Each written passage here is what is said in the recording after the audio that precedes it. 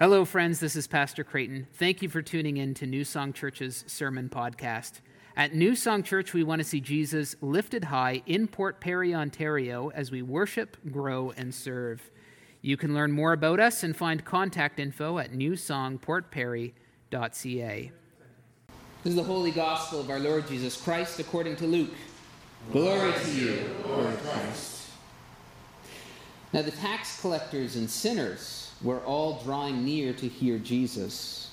And the Pharisees and the scribes grumbled, saying, "This man receives sinners and eats with them."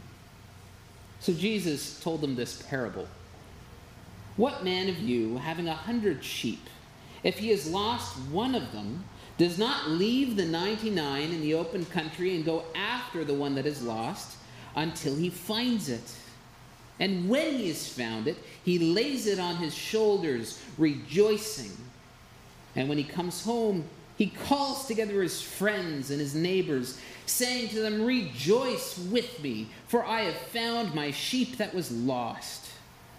Just so, I tell you, there will be more joy in heaven over one sinner who repents than over 99 righteous persons who need no repentance.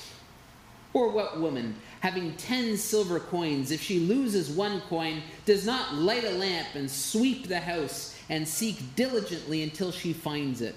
And when she has found it, she calls together her friends and neighbors, saying, 'Rejoice with me, for I have found the coin that I had lost.'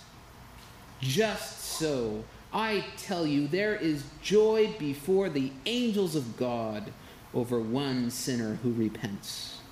The gospel of the Lord. Praise to you, Lord Christ. Rejoice with me, for I have found that which was lost. Let's pray.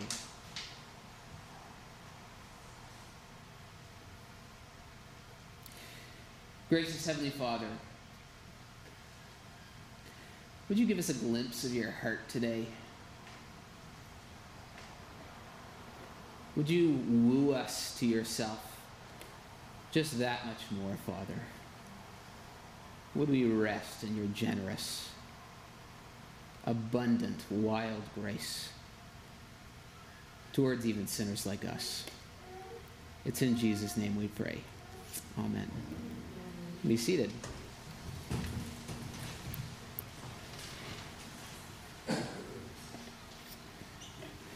I'm just so done with you. That's my sermon today.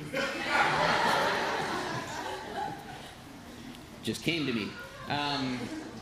No, I'm just done with you. Have you ever heard those words said? Have you heard those words said to you? Have you said those words to someone else? I'm just so done with you.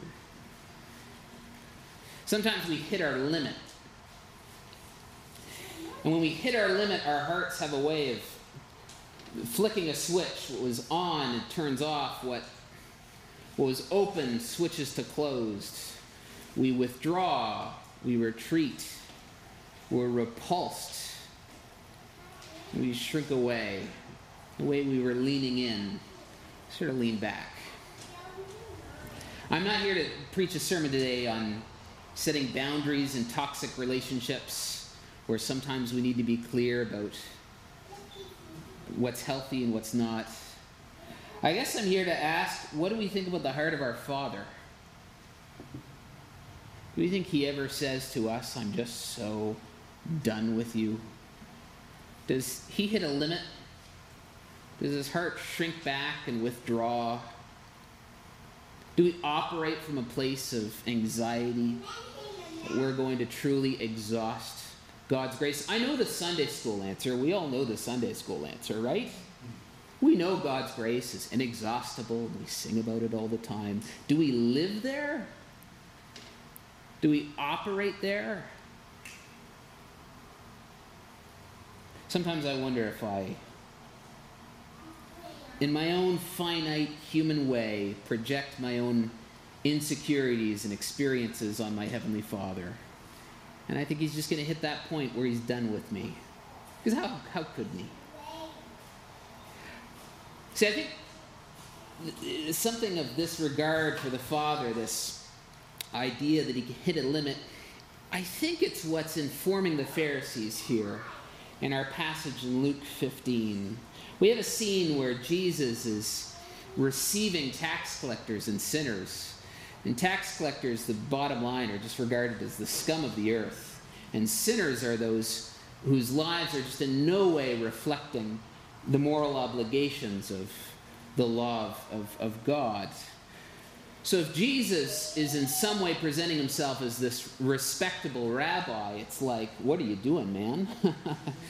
The Pharisees are like, you're hanging out with the whole wrong crowd. I wonder if the Pharisees have a sense in which God hits his limit with sinners. He's just kind of done with them. And he shrinks back and retreats from them. And if that's what the heart of the Father does, isn't that what we should be doing as well?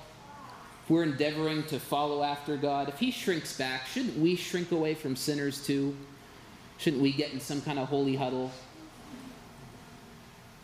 Pat ourselves on the back, congratulate ourselves for the great job we're doing, faithing real hard. It's a remarkable thing, because the Pharisees here are grumbling against Jesus. This man receives sinners. He eats with them. He hangs out with them. He practices friendship with them. This man. And they grumble and they mumble. And they shrink away in their own way. But Jesus is the one rejoicing. Isn't that a remarkable contrast? What does this passage say about the heart of the Father? I think it says this about God's heart.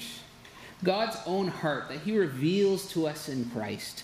God's very deepest heart joyfully seeks out and restores sinners. Not sparingly. It's not miserly with his grace. It's not a matter of scarcity.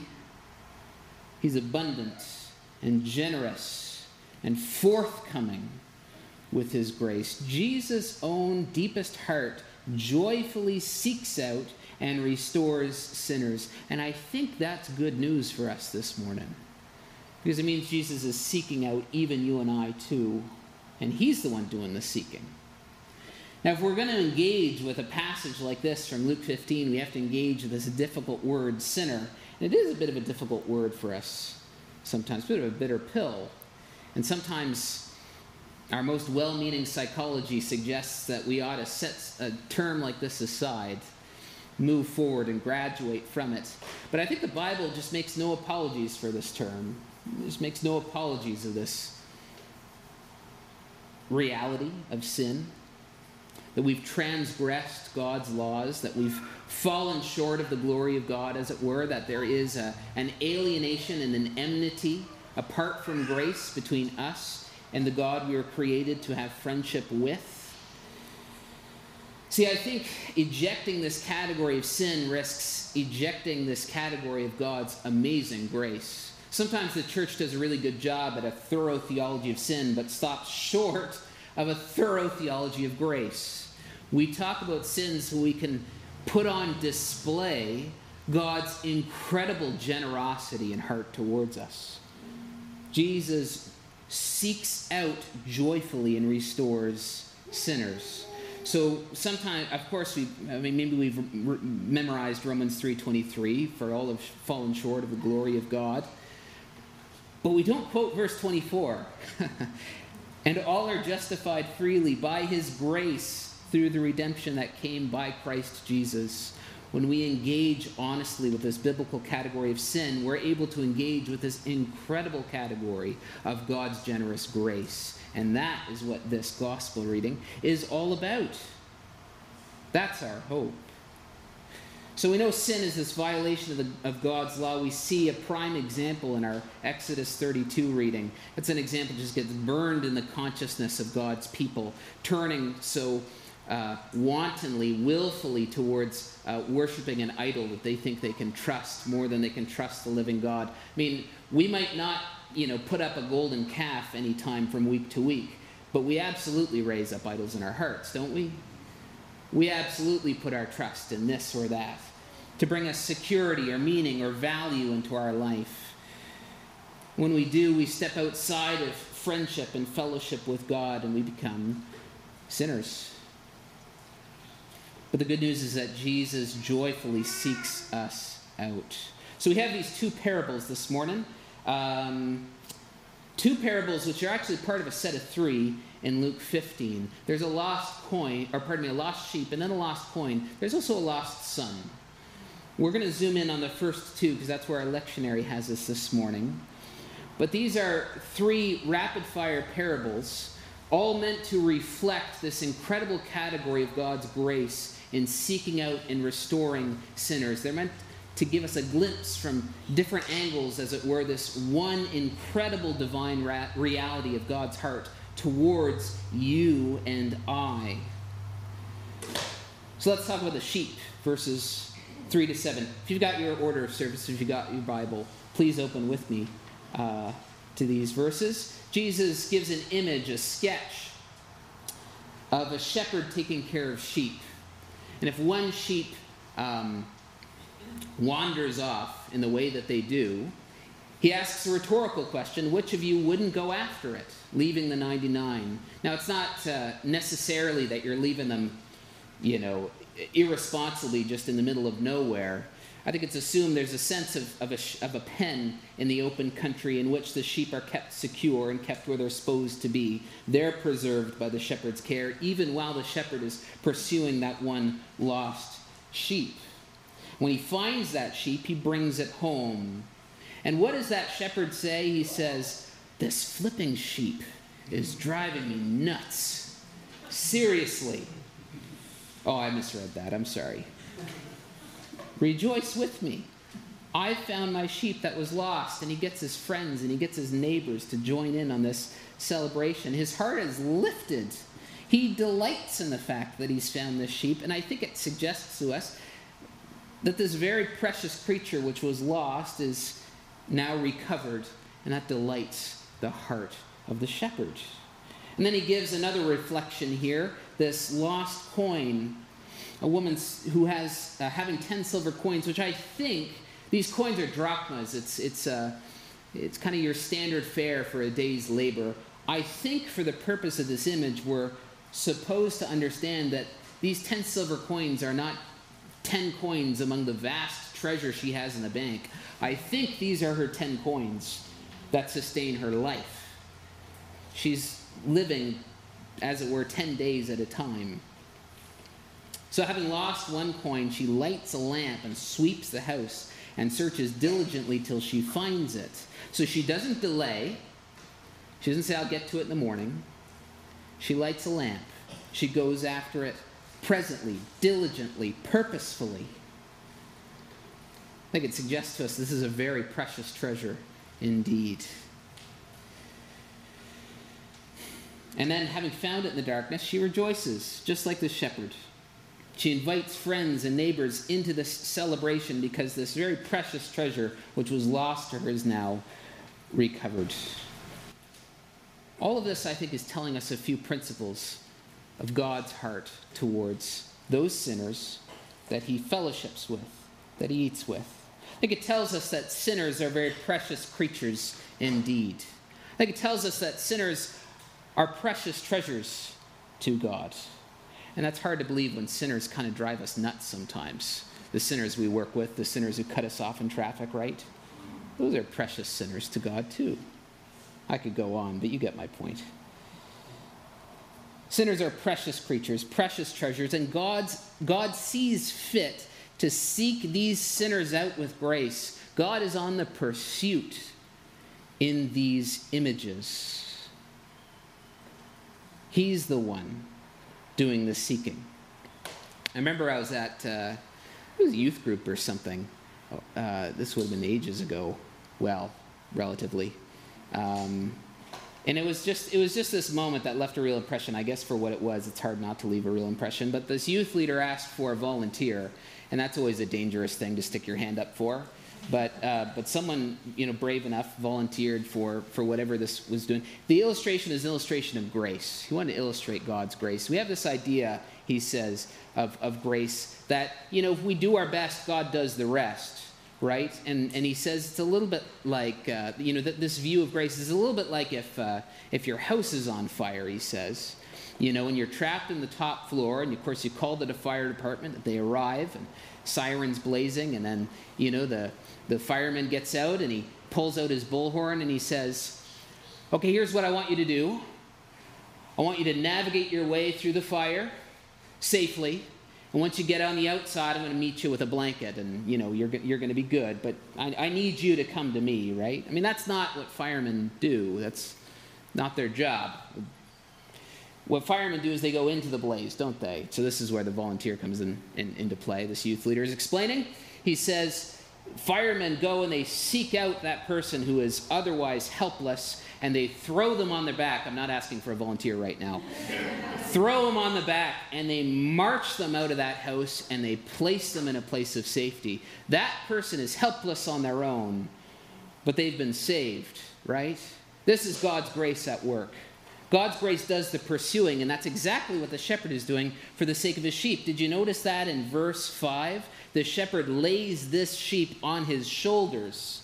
He doesn't coax the sheep over. Come on, I've got some treats for you. He seeks out that sheep, throws it on his shoulders, and brings it back to safety.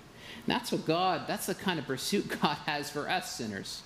He seeks us out exactly where we are, throws us on his shoulders, and brings us into his kingdom.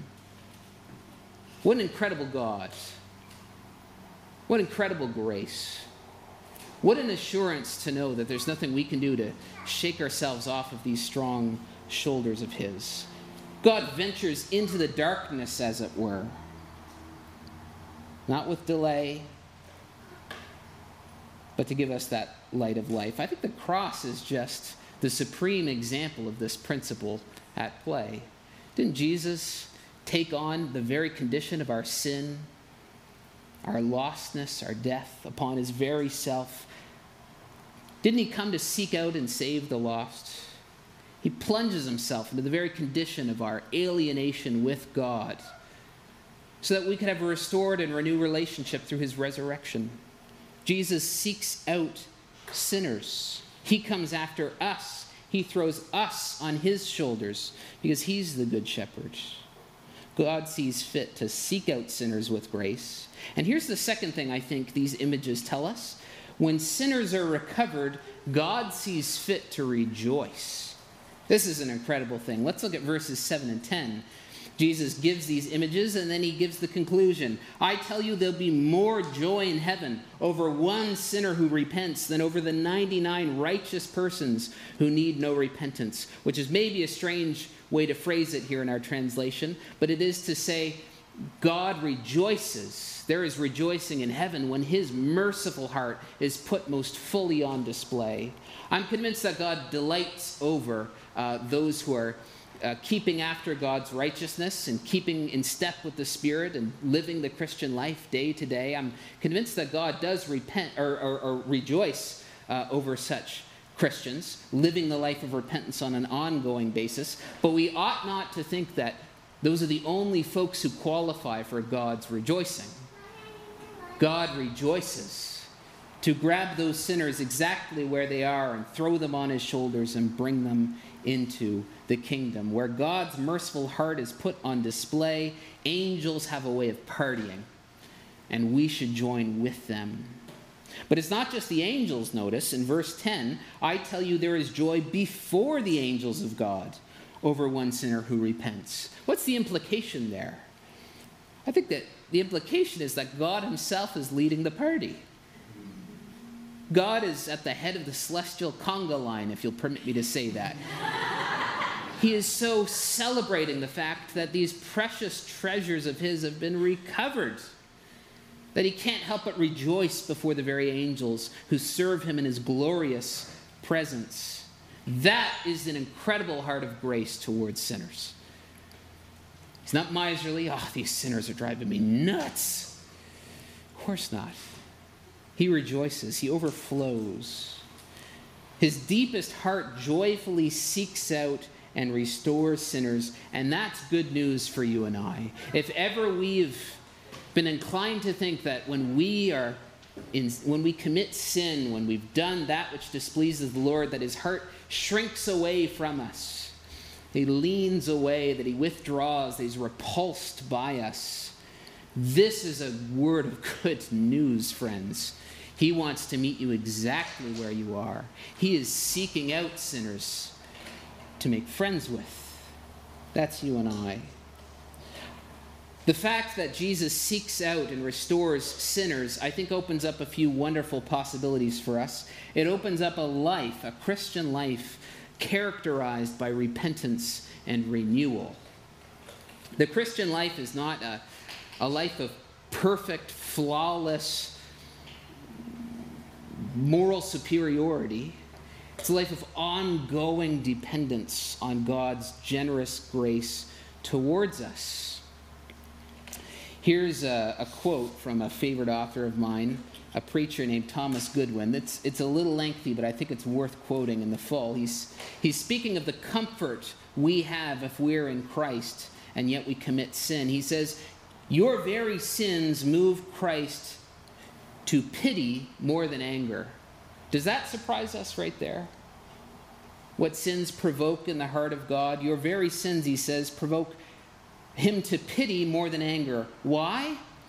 Christ takes part with you and is so far from being provoked against you, as all his anger is turned upon your sin to ruin it. Yes, his pity is increased the more towards you, even as the heart of a father is to a child that has a loathsome disease, or as one is to a member of the body that has leprosy. He hates not the member, for it is his flesh, but the disease. And that provokes him to pity the part affected all the more. What shall not be turned to our advantage when our sins that are both against Christ and us shall be turned as motives to him to pity us all the more? This word of pity, we have to understand, is God's outrageous, overflowing compassion towards us. And what is Goodwin saying here? He's saying for those of us in Christ who are tempted to think that our sins repulse God away, we need to flip that around. Jesus wants to meet us there because his heart goes out towards sinners. And just like a parent whose child is quite ill, you don't hate that child for being ill. You hate the illness afflicting the child because you want what's very best for that child. That's God's heart towards us, sinners. And so we see a wonderful example, I think, in Psalm 51, this unbelievable psalm of repentance and renewal. In the context of David's horrendous sin against Bathsheba, against Uriah, this author who's called out by the prophet Nathan turns around to recognize he needs God's forgiveness. But he comes to a place of assurance knowing that God meets repentant sinners with his grace and restores them and renews them and transforms them in newness of life. See, the Christian life is a life of renewal and repentance, a life where we can take confidence to come back to the Lord even when we've strayed, not because God is going to meet us with a miserly kind of scarcity, like really again, but with an abundant and generous heart for us. We have every reason to turn to him even in our sin. And this is where I want us to land. Jesus' deepest heart seeks out and restores sinners. It leads to a life of repentance and renewal, but I also think it invites us to live that life where we ourselves imitate Christ in how we receive sinners. In a way that the Pharisees grumble and are repulsed and shrink away from sinners, we who follow Christ are meant to be the salt of the earth and the light. And we're meant to go into the nations and make disciples of all peoples. We're meant to get rubbed into the very fabric of the world that we occupy. Now, we need to acknowledge an important difference here, and that's this. We're not Jesus. If that wasn't obvious, we should probably note that. Jesus alone can perfectly receive sinners and himself be without sin. So Paul in Galatians chapter 6 wants to remind the church that if someone is caught in sin, you who live by the Spirit should restore that person gently. You shouldn't be repulsed. You should be moved towards that person in compassion. But watch yourselves, lest you also may be tempted.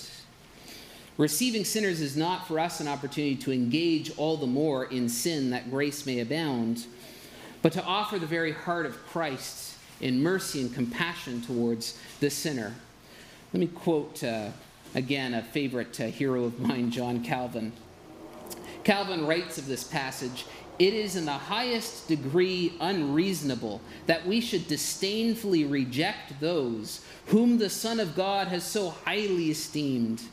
And even if the weak labor under imperfections which may expose them to contempt, our pride is not on that account to be excused. For we ought to esteem them not for the value of their virtues, but for the sake of Christ. And he who will not conform himself to Christ's example is too saucy and proud." Any quote that has the word saucy in it is worth quoting. What's Calvin saying? He's saying there is no excuse for pride or superiority or self-righteousness in the Christian life. When we Christians regard ourselves as superior in one way or another to unbelievers, we have missed the mark of grace. God esteems these sinners highly, so highly that he seeks them out. Who are we to reject them? Shouldn't we be those reaching out with the arms of Christ, as it were, to receive sinners, to eat with them, to share life with them, that they themselves may catch a glimpse of God's generous compassion and heart towards them? Friends, God is far from repulsed by those of us who are in Christ. He is not repulsed from us. He does not withdraw from us, but seeks us out, meets us where we are, because his deepest heart joyfully restores us sinners. Amen.